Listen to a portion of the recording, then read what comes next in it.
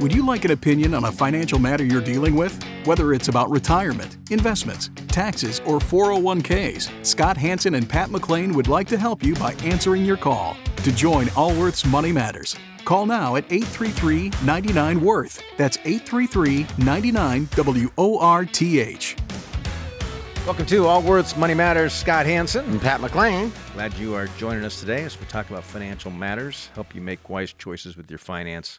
Hopefully have a little more confidence in your financial picture. A little financial peace. Yeah. Here we are at the door of the debt limit. Right now. Being breached. Congress went home for the weekend. I thought that was actually pretty good. What? The Congress went home for the weekend. Why? What do you mean? Come on. I thought the whole thing's a bit ironic, this whole discussion. I think, how many times have we increased it? Like 60 sometimes, right? It was put in for a reason. Congress put this in to keep spending in check. Right? That was the idea. It's kind of like sitting down with your spouse and saying, hey, let's make sure that our credit card balances never get beyond this. And then, well, we really want to go to Disneyland. Let's push it and push it and push it. Yes. I was thinking about it this morning. It's such a it's such a political game. It is 100% political. It's telegraphing how people feel, how the politicians feel about things. It's and the markets react to it both negative and positively. Like bam, bam. It's been all in all, it's a pretty good week for the stock market. Yes, yeah. It's the markets are thinking, wow. The markets are reacting this quickly to something that is everyone knows it's going to be solved at some point in time. That's correct. Nobody has any real. If people were really worried, we would have seen it in the financial market. Yes. I mean, I saw some article about people are selling their short-term treasuries to buy something else. They were buying Microsoft bonds, and I thought, what are you talking about? They were talking about selling government bonds and buying high-quality corporates because they felt there was more safety in it. Let's assume that no deal gets done, and suddenly we're missing whatever payments and coming up with some sort of program to how do we continue paying interest or how do we whatever. And the financial markets react. Congress and the administration can come up with something in a matter of hours. Yes. Right. I mean, it's not right. They're not going to sit and watch everything burn. I mean, they're not worried about, obviously, they're not worried enough about it to actually stay in Washington, D.C. over the weekend to try to hammer something out. No, they're not worried about it. I saw an interesting article before we take some calls, and we will take some calls today. But this was just a reminder to me. And Pat, if you remember, back in about a decade ago, Congress passed a bill to make it easier for small companies, for investors to invest in smaller businesses without having to be accredited investors and without having to go through the normal process they would have to go through. The company. So they waived a bunch of the rules around what's available to non-accredited investor. And an accredited investor is someone that either has a certain level of income or certain level of net worth or can prove that they have a education background that would qualify them otherwise if they didn't hit the net worth or the income goals. And what we saw was a lot of these like real estate investors raising money to buy commercial property or strip malls or apartment buildings. Even so, I'd heard advertisements on the radio. Some of these companies were paying talk show hosts to pitch. I always thought it was interesting. These are relatively small investments. It's not like they're making a pitch for Vanguard or Fidelity or Charles Schwab. Like these were. I mean, I listened to one in the gentleman's one of the commercials. I was thinking, he said, we've invested over $40 million. And I thought, $40 million in a real estate fund is not a lot of money. No, it's tiny. But if you're an inexperienced investor or didn't know and someone threw out $40 million, you must think, $40 million? So here's where we're starting to see some cracks in this. In both commercial property as well as in apartments, and probably even more so in apartments. And these were designed, basically an investor would say, hey, we're going to buy this apartment building and you put in some money and you're going to be a part owner, and they're limited partners. So when you become an investor, it's not like when you mentioned Microsoft. It's not like you buy a share in Microsoft and now you're a part owner in Microsoft and you can sell the share any moment. Yeah, it's traded. With here, you're a limited partner. You don't have the same kind of protections you do when a publicly traded company like a Microsoft of knowing what's going on. You tend to rely upon the person who set it up, which these people are called syndicators. Here's what's amazing to me. Real estate syndicators raised over $100 billion from investors from 2020 to 2022. That's a lot of money. When interest rates were super low, right? And it's not like the majority of these apartment buildings were not financed with 30-year mortgages at fixed rates. Oftentimes, there could be interest only, or variable rate, or what they call balloons. And a balloon is we're going to amortize it over a 15 or 30-year period, so your payment's going to look like, but it's going to reset in 3, 5, or 7 years, at which point in time you need to refinance it. And when that reset happens,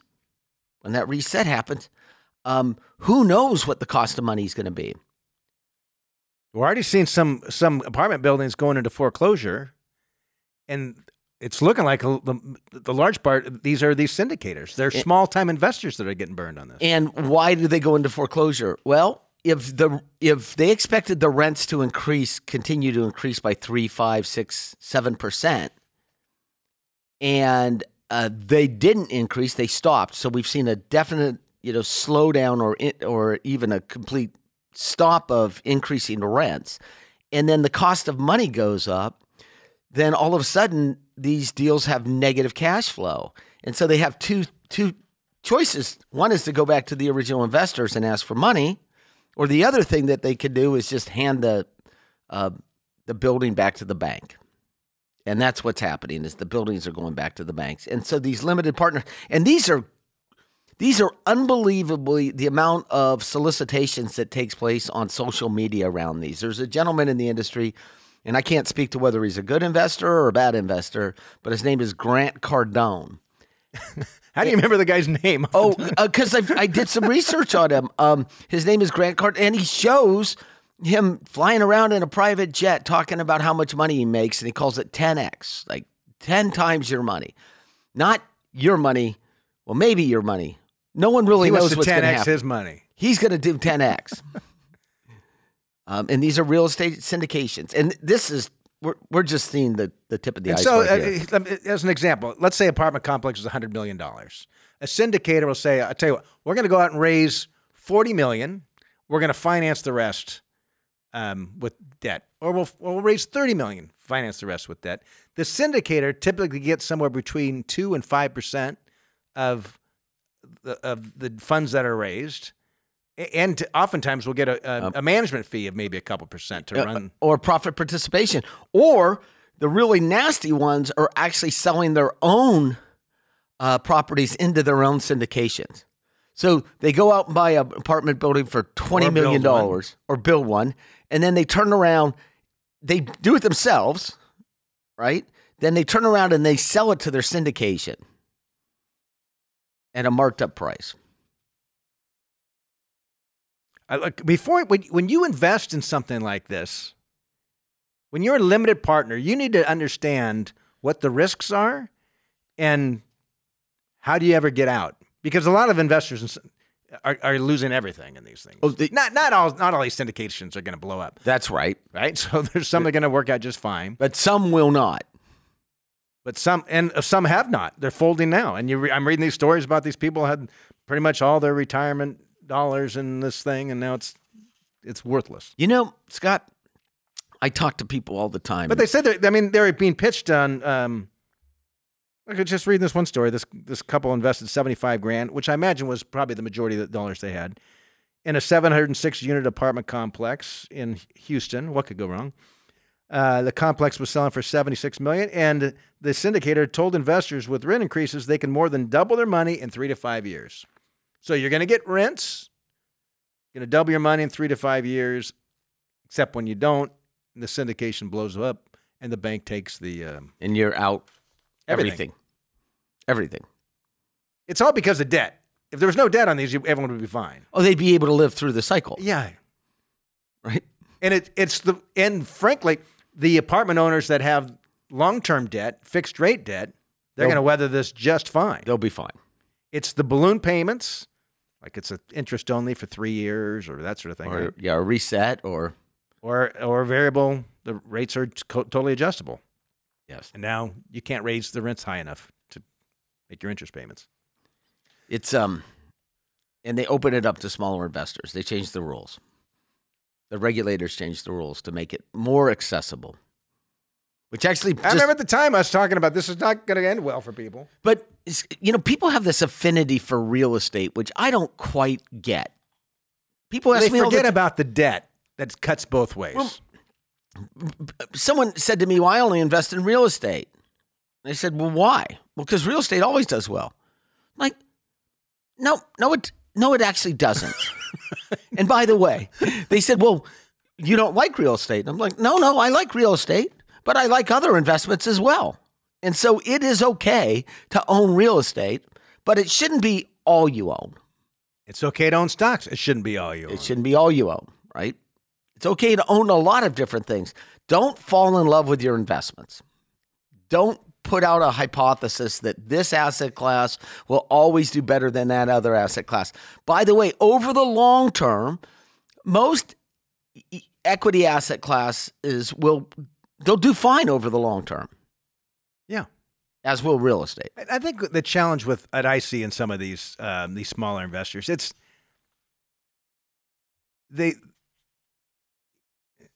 assume somebody's got kind of a mediocre job, mediocre wage, mediocre life. And they see these opportunities. They see these wealthy people living these large lifestyles and Gucci handbags selling for $10,000 a bag or whatever stupid thing, right? Crazy thing. And like this is their chance maybe to participate in some of that. Yes. I think that's what drives a lot of this, right? Well, of course. And we could think back what was the theme 4 years ago? The Iraqi dinar was, right? And look, the reason I want to discuss it is not because I'm worried about people investing in apartments today. It's that there's going to be something new. And something like, and if you want to take a chance on something, just make sure you can afford to lose it. It's okay. Just recognize the risk. Yeah. All right, let's take some calls here. 833-99-WORTH gets you onto Allworth's Money Matters. Let's talk with Echo. Echo, you're with Scott Hansen and Pat McClain. Hello. Hi. Hi. Yeah, I have been listening to your show for years, and I really enjoy it. Thank you. I learned a lot from you guys. I really appreciate you guys. So. Well, thank you. How can we help? Hi. Yeah. So I question some questions. I want to know how to maximize my investments. We are doing really well overall financially. This year we invest about $80,000 in a 401k, 403b, other retirement account.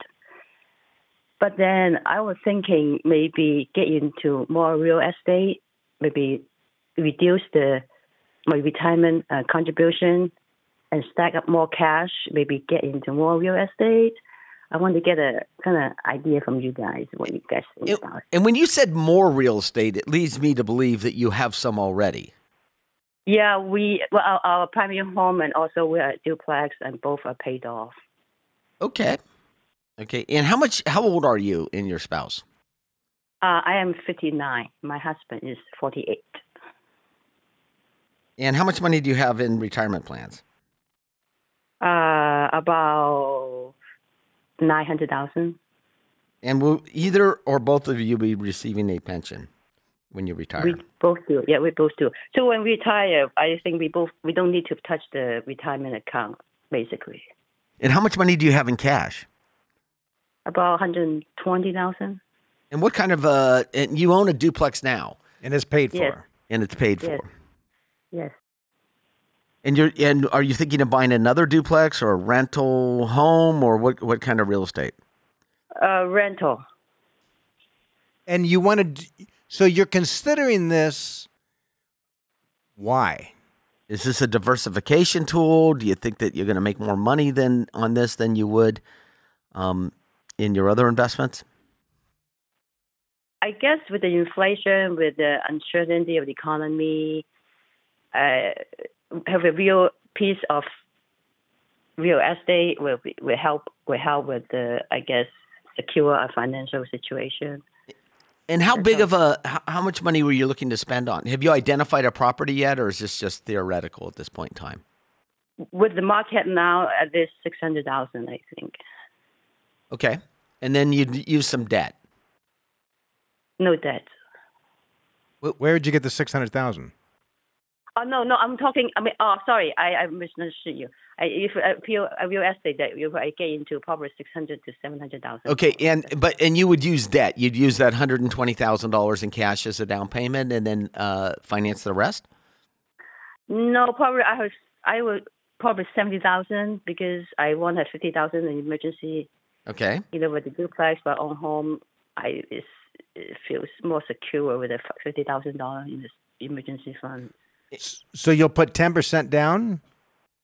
Something like that. Yeah. And so I don't know what kind of finance you're going to get. Yeah. So what your question to us is this a good idea or not? Yeah.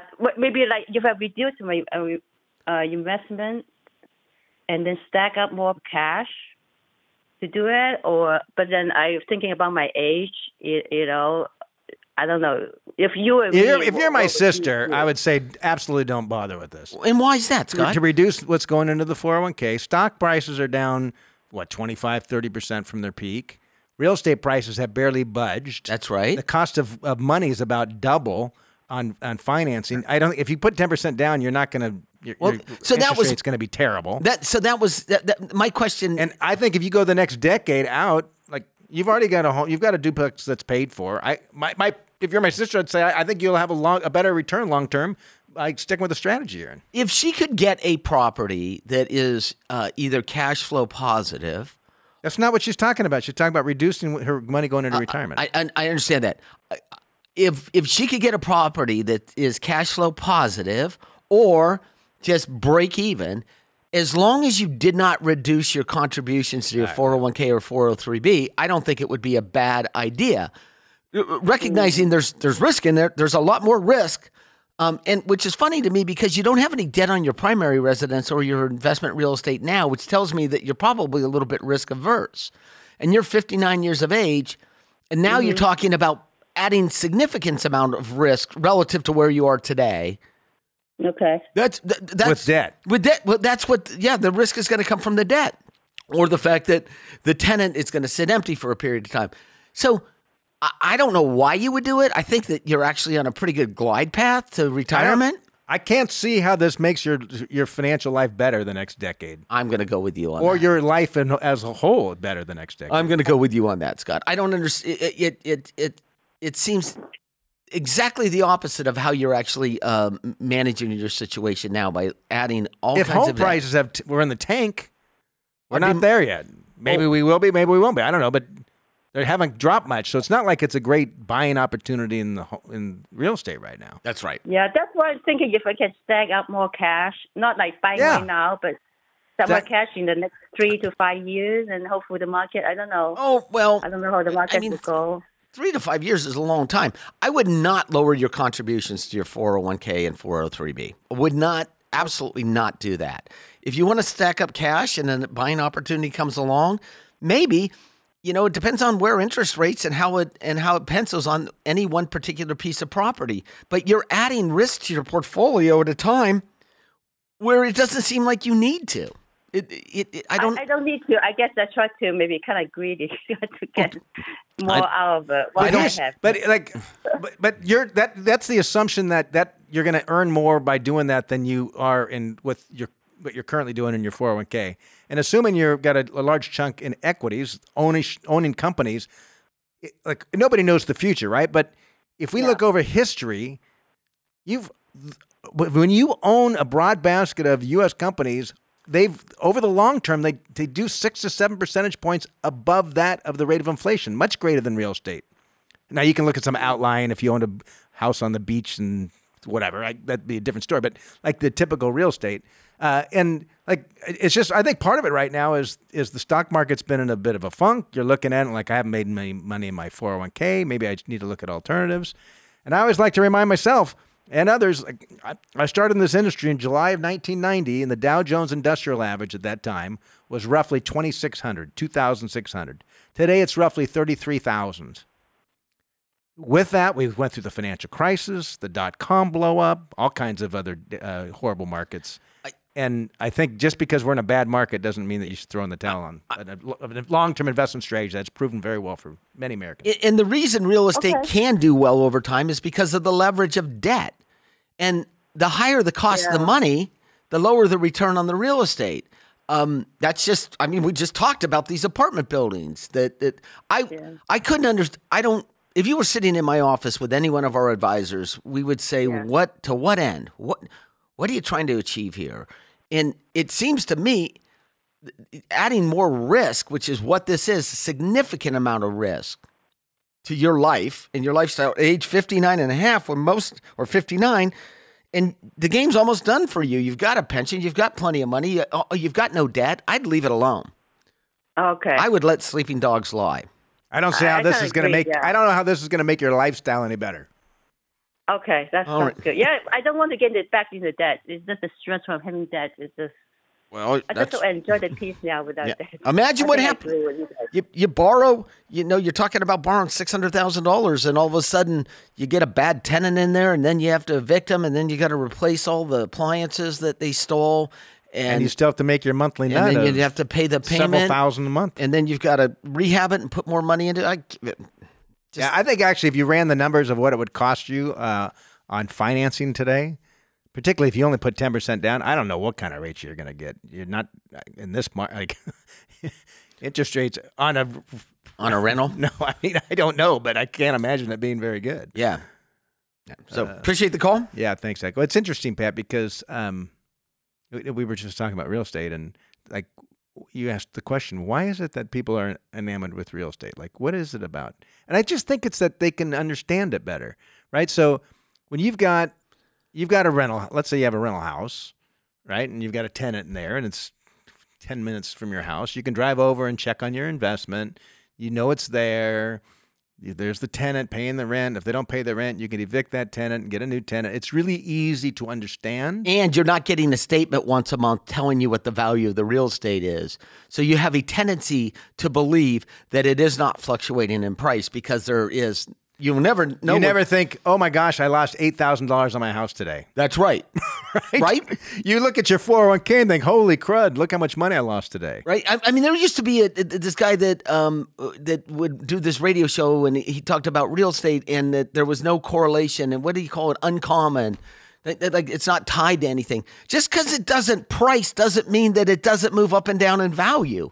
Just because you don't know the price doesn't mean it doesn't move up and down in value. You're just not reminded of it. So real estate has a tendency to look like the safer investment because there's no secondary market for your particular piece of real estate that you're pricing it against. And they all it takes, whether you've got a property manager, it all takes time. Like we both have. I spent time on it this week. And yes. But there may be some good buying opportunities coming up. We'll see. We'll see. You know what's perplexing is that, actually, I don't know if it is perplexing, but you hear about these, like California, for example, where we reside. There's a housing shortage. At the same time, there's population decline. Is that just because there's more, which I mean, I've seen the studies. There are more single-person households today than there used to be, so more people are living alone. I don't know if there's more people have second homes. I've never thought about it. We have a housing shortage, housing crisis. At the same time, we have population decline. Yeah, I think it probably has more to do with geography than anything else. The houses, there's probably not a housing shortage. There's not enough houses in the places where people want to live. But if that's the case, then there would be other areas where there are ghost towns. There are. Okay, they're not very big ghost towns, but there are. There are. Yeah. Anyway, I mean, real estate's we're big fans of people owning their primary residence. We're big fans of having that paid off by the time they hit retirement. So they don't have to worry about making those mortgage payments. There's always exceptions to those rules, of course. And look, there are times when I think real estate can be a great investment. Usually when you're at retirement age, getting to that age, and you're already financially secure, most people don't really want to add on the complexity of something additional like that. Yeah. Or most certainly debt. Even on an investment. Well, that's probably the biggest thing. Yeah. Yeah. If that last caller said she had $500,000 in cash, we'd be like, go for it.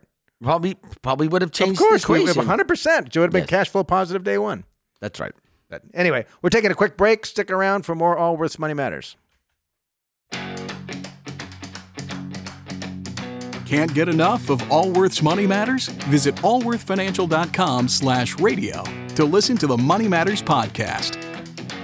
Welcome back to Allworth's Money Matters. Scott Hansen. Pat McClain. Thanks for sticking with us. Let's go to the calls here. Talking with Dave in Ohio. Dave, you're with Allworth's Money Matters. Hey, guys. How are you? Wonderful. How you doing, Dave? Good. So, hey, I've got a Social Security question. Alrighty. I am 65 years old. My FRA is January of 2024. I plan on retiring probably around this time next year. My check the box is make it to my FRA to qualify for my full retirement age. Full retirement age, right? Right.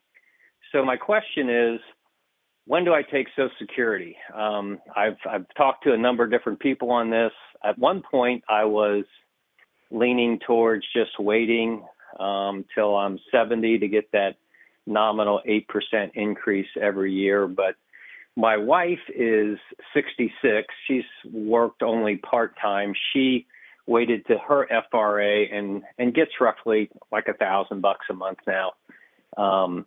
So when I crunch some numbers, it seems like my break even on this thing, because she'll get half of mine when I get my FRA. Did she wait until did she start hers at her full retirement age, or she started early? Yes, sir. Okay. Nope, she started at her full retirement age.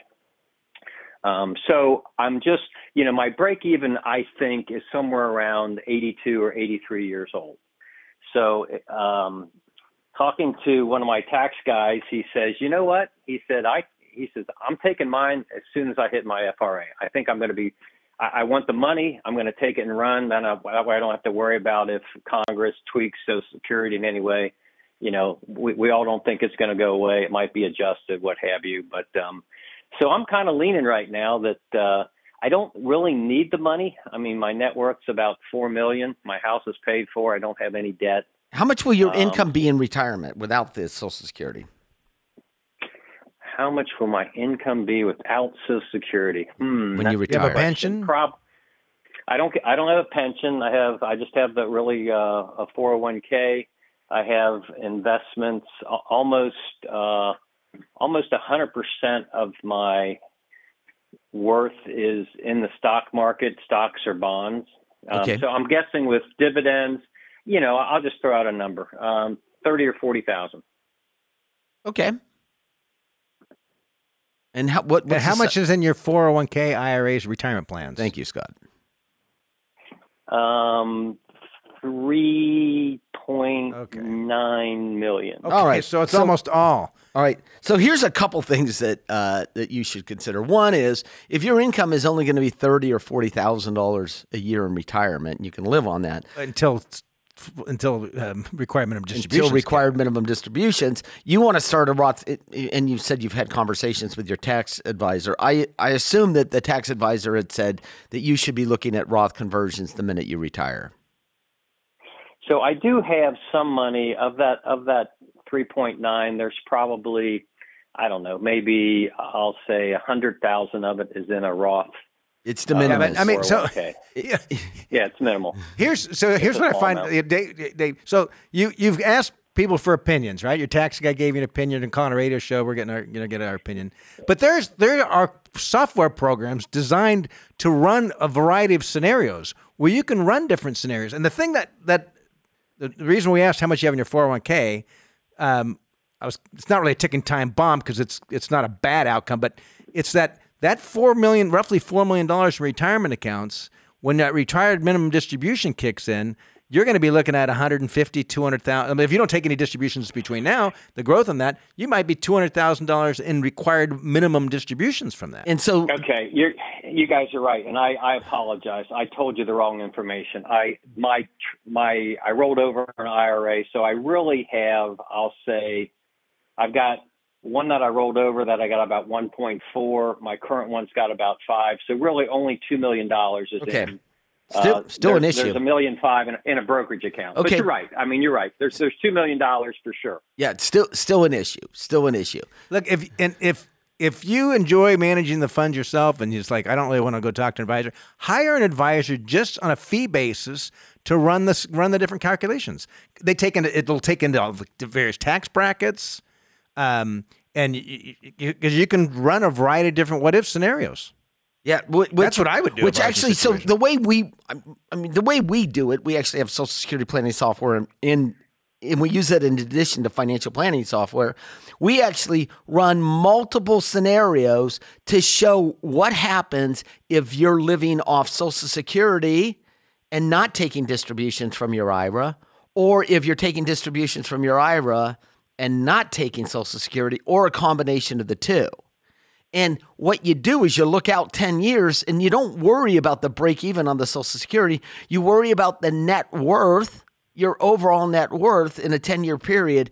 And that's the indicator as to when you should actually start taking distributions from That's one indicator. A indicator. Yeah. Right. So if you have a normal life expectancy, I got to tell you, I would go with your accountant and probably take it sooner rather than later. But you would run the numbers before I certainly would run the numbers. I would run the numbers. The higher the net worth, the more inclined you should be to take it, because there is going to be a change in Social Security. There's no question. And who are they going to take that benefit from? We don't know that, but we know there'll be a reduction. That's right. It's already in the law. Yeah. So anyway. So there will be a reduction for people that are No. There's currently the way it's structured currently. When the Social Security Trust Fund runs out, they'll have to do a reduction across the board reduction. That's how which is scheduled to be about 23% right now across the board. So if Congress does nothing by 2033 or 2032 or 2034, there will be a reduction. We believe Congress is going to step in and do something. They're not going to take money away from poor people. Whose benefit are they going to touch?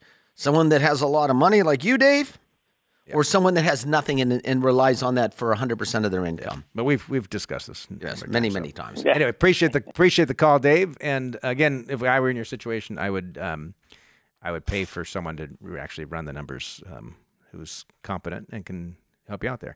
Let's talk with Ruth in California. Ruth, you're with Allworth's Money Matters. Hi, Scott. Hi, Pat. Thank you for taking my call. Thank you. My husband and I are both retired, and this year we are kind of struggling with trying to figure out how much to prepay in taxes. Since you don't have an employer withholding taxes, we know how to get the money to them because he has a small pension and Social Security. You can have taxes withheld from that. You do or do not have taxes withheld? Say that again? You have taxes or do not have taxes withheld? We do. We actually retired and started Social Security last year, but we had a huge income because we sold a rental last year. Last year, we way overpaid taxes and got a huge refund back, but now we don't have any extraordinary income, just Social Security and some pension and investment income. Is kind of trying to figure out how much to prepay so that we are not getting hit with penalties and interest when we're filing the taxes for next year. Who did your tax return last year? We actually used TurboTax. I know that's not as good as a CPA. I am actually retired, did bookkeeping most of my life, so I understand taxes a lot, but I could not find any website that I can actually plug numbers in. Here's going to get you pretty dang close. Go to TurboTax and enter, even if it's 2022 taxes, maybe they haven't updated yet, it's going to be close enough. Go in and enter what your income is going to be for the year. Pretend like it's the full year. Just like it's a brand new tax return. And you're So actually for running what's called a pro forma, hypothetical, and you just plug in, this is my income, this is pension, this is Social Security, this is the distributions from IRAs, and it will give you a number at the end. Okay. And then Well, work that it back, makes and sense. then that'll tell you how much you should have withheld from your pension or Social Security.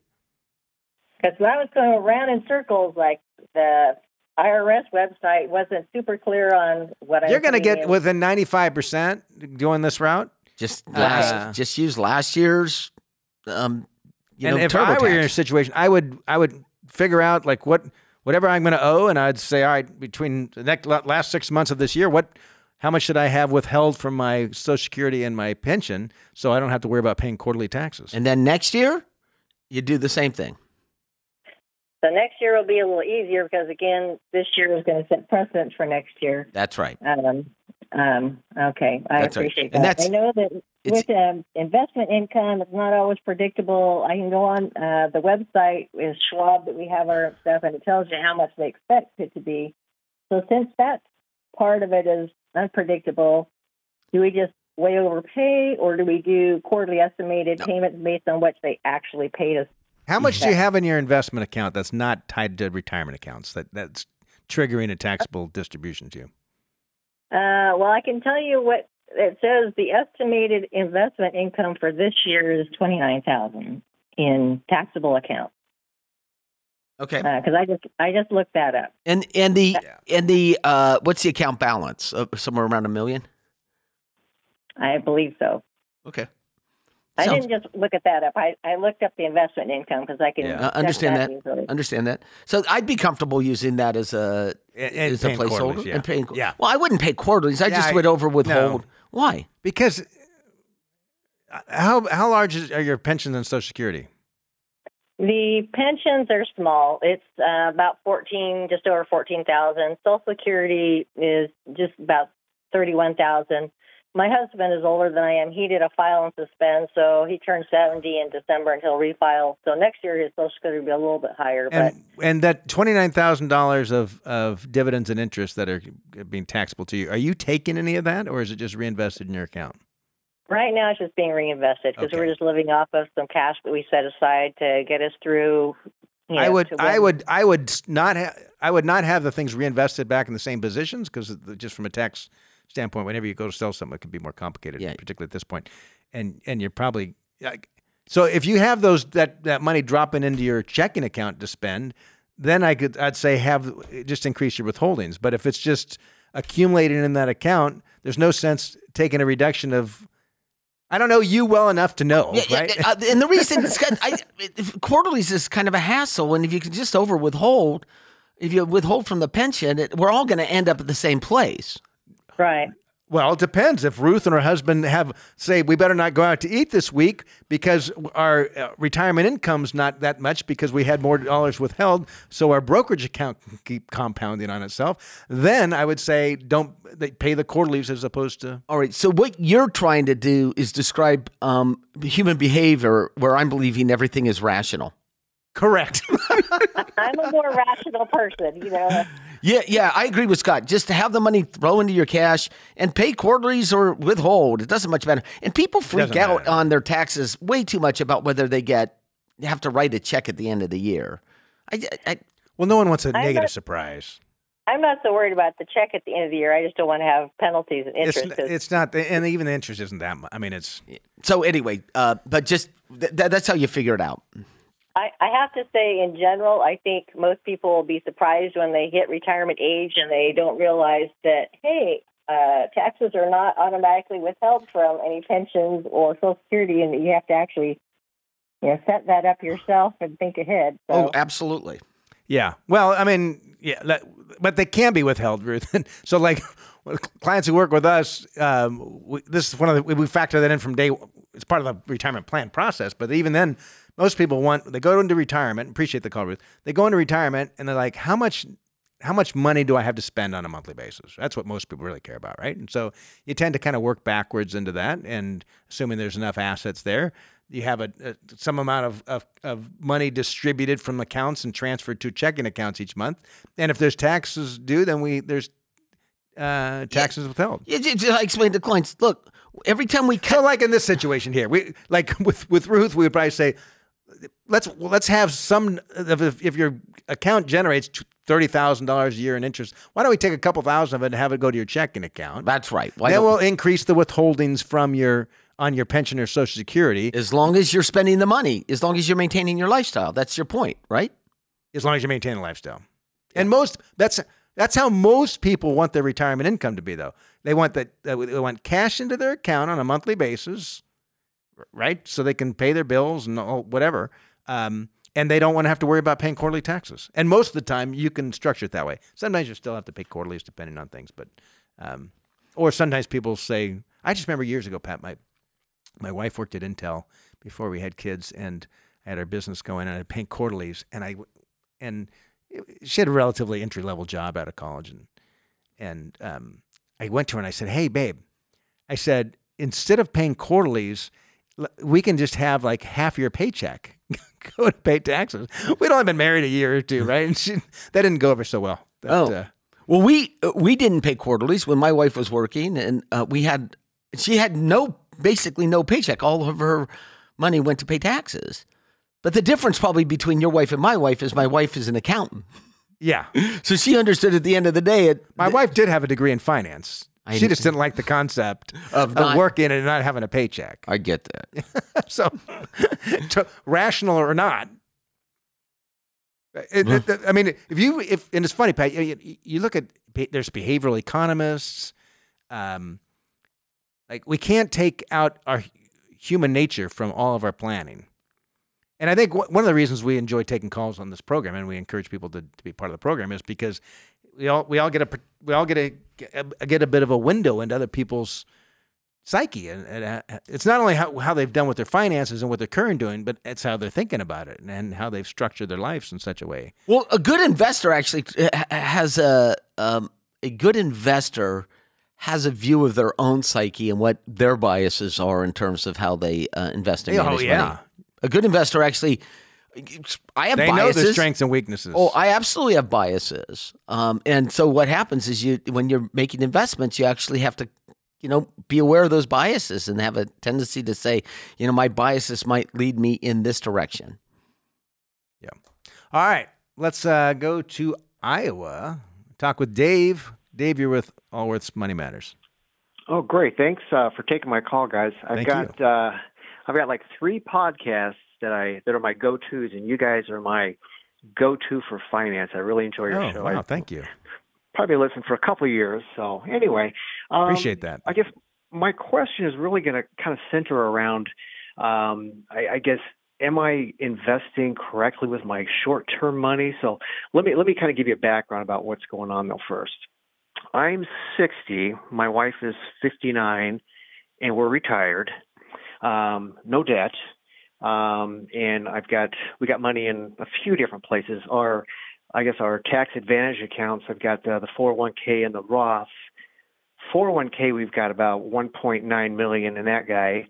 In the Roth's about $300,000.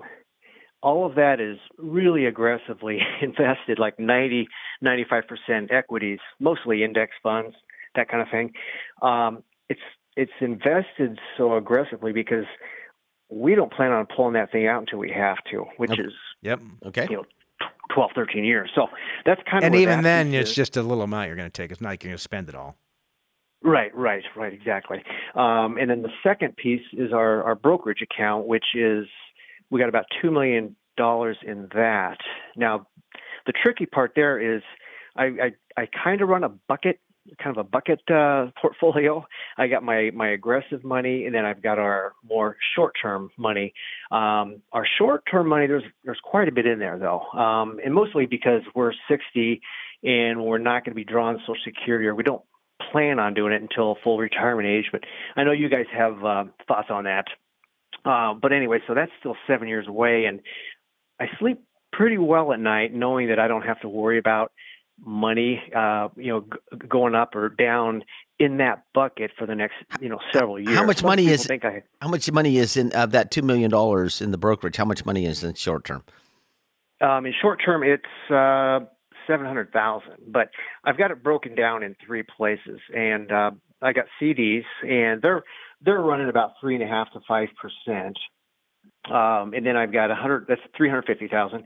We've got 180 in our money market, and that's Infidelity, and that's right now that's bringing in about 4.9%. I know that can change. And then the third bucket is just cash, and there's 125 in there, but the only reason it's that high is I just had a CD mature about a month ago, and I just been kind of waiting until this phone call to talk to you guys about that. But I normally don't keep that much money in cash. And what do you spend a year?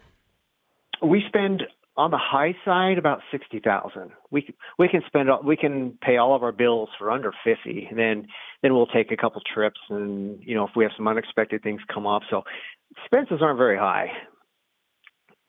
I'm guessing you don't buy your wife the latest Gucci handbag at Christmas time for $10,000. No, I just read an article this week about how much people spend on handbags, and I find that stuff just bizarre to me. Well, no, we're more the other way. It's like she'll say, "Oh, I just bought a purse for $50." Okay.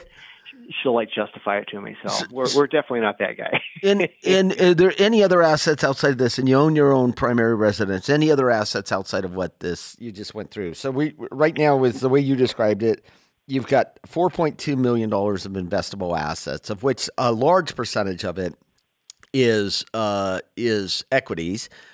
It doesn't sound like you have much medium-term bond or anything like that. It's either long or short, right? We're either in equities or we're in cash. And do you have children? They're both grown. Okay. They're off the payroll. What's your main question? Yeah, what's the question for us? Well, my main question is I'm looking at this bucket one, and I see these CDs earning 3.5 to 5%, and I'm thinking, gosh, is that a bad place to put it? I mean, where would I put it short term to get more than that? I know that can change next year, but it doesn't seem like I'm being overly conservative by just keeping that bucket one with that much money in it. And they're in that kind of thing. Well, here's how I look. You spend $60,000 a year. You have $700,000 in cash, right? So, I mean, even if you didn't touch anything else and had everything else reinvested, you've got more than a decade before you have to look. So even though you've got a lot in equities, if you just said you sleep good at night, there's nothing wrong with that. Look, over the next 20 years, that will serve you very well. You know what's wrong with your portfolio, Dave? I don't spend enough money. Thank you. Well, I was going to broach it a different way. One thing I think, it's not how you have the dollars allocated. It's, I think, what might be helpful for you and your wife is to look at what do you want these dollars to do? What's the objective? Because you can't take them with you, right? So we're all going to die. You're relatively young still, so you have a lot of time ahead of you. But you already know that you've accumulated more than you're going to ever spend in your lifetime. You can just continue to build your net worth and be worth $20 million. Whatever. It's not going to matter. $20 million, and you leave it to the local something or another, or the kids, or wherever, or all to the kids. Or you could say, let's help the kids a little now on some things. Or you can say, we're really passionate about this particular cause or that cause, and maybe have a few dollars go to those causes. You can do any of those things. You have the luxury because you've saved well and you live below your means, and you're not. I would encourage spending money. I would encourage you to actually spend significantly, half as much as more as you're spending now. But that might not make them. That might not bring them joy or peace. Scott, I said encourage. Yeah. I didn't say. I don't think it. Of course, it may not bring them peace, right? But every journey starts somewhere. Yeah, I think a lot of it, most of this is going to end up going to the kids eventually. And part of me is that I want them one day to say, hey, we got a bunch of money here. But at the same time, I kind of want to get the money to them, as they're young adults so they can enjoy it. I think that's brilliant, personally. Yeah, I just think I don't want them to be 50 thinking, what the heck were they doing when I was 30, with this money. So that's kind of where I'm at on a big piece of it. But we do want to kind of step up the travel a little bit, or perfect. Maybe maybe upgrade into a different house one day, or you just move. Perfect. Whatever. So, perfect. You've put yourself in. Did you inherit any of this, or was this all just saved? This saved. I knew you. I knew that. So, there's nothing wrong. There's nothing wrong with your portfolio allocation of what your original question was. There's nothing wrong with it. I'm 60. I am 60, and I have 100% of my 401k is equities. 100%. Okay. I'm 56. 100% of mine's in equities. And I can't ever imagine my Roth, my 401k, my IRAs. I can't ever imagine a time in my life where it won't be exactly that. Okay. Because that's kind of where I'm feeling. I'm comfortable with it. I've got enough cash set aside that if I need to get it income, I can get it income. There's nothing wrong. The portfolios are built for you, and it's you're not using any leverage. You're fine. You've been a long-term investor. You understand the market. We don't believe that you're going to react negatively to a 30% downturn in the market. You're going to stay through and live through it. Living through it now. Yeah. Okay. So I think it's perfect. Okay. I try to look at these. I look at these things as uncomplicated as possible. Or I know a lot of people that don't, and they're still working. So I'm like, it just. Well, it seems like people overcomplicate it sometimes. I would 100% agree with you that. And particularly as their net worth grows and they think just because they have more money, they need to have a more sophisticated portfolio, which is not the case. And your short-term money's fine too. Okay, and that was my thing. I'm just looking at that thinking, the only reason you have CDs yielding 3.5% is because you've owned them for a while. If you had investing cash today, you're going to get a little better rate on them. Yeah, your cash portion of your portfolio is fine. Okay. Because what I kind of do is I go from CDs, and then I would push them into the money market, and then push that into the cash, and then push that into the checking account. So perfect. The CDs are kind of long. So perfect. So I may just go ahead and ladder another CD then if I can get over 5% on. That's right. Okay. It just seems like CDs are. People think they're too safe, but right now I'm looking at it thinking, gosh, why not? For a percentage of your portfolio, I think it makes some sense for you. Yeah, there's nothing wrong with it at all. You're comfortable with it, and I think it served you well. And obviously, you've done a great job saving, and you're a great investor. As you said, the portfolio is designed for the investor. That's right. We're out of time. It's been great being with you. Hey, if you enjoyed this, forward this on to a friend and say, hey, check these guys out. We'd appreciate that. We'll see you next week. This has been Allworth Money Matters. This program has been brought to you by Allworth Financial, a registered investment advisory firm. Any ideas presented during this program are not intended to provide specific financial advice. You should consult your own financial advisor, tax consultant, or estate planning attorney to conduct your own due diligence.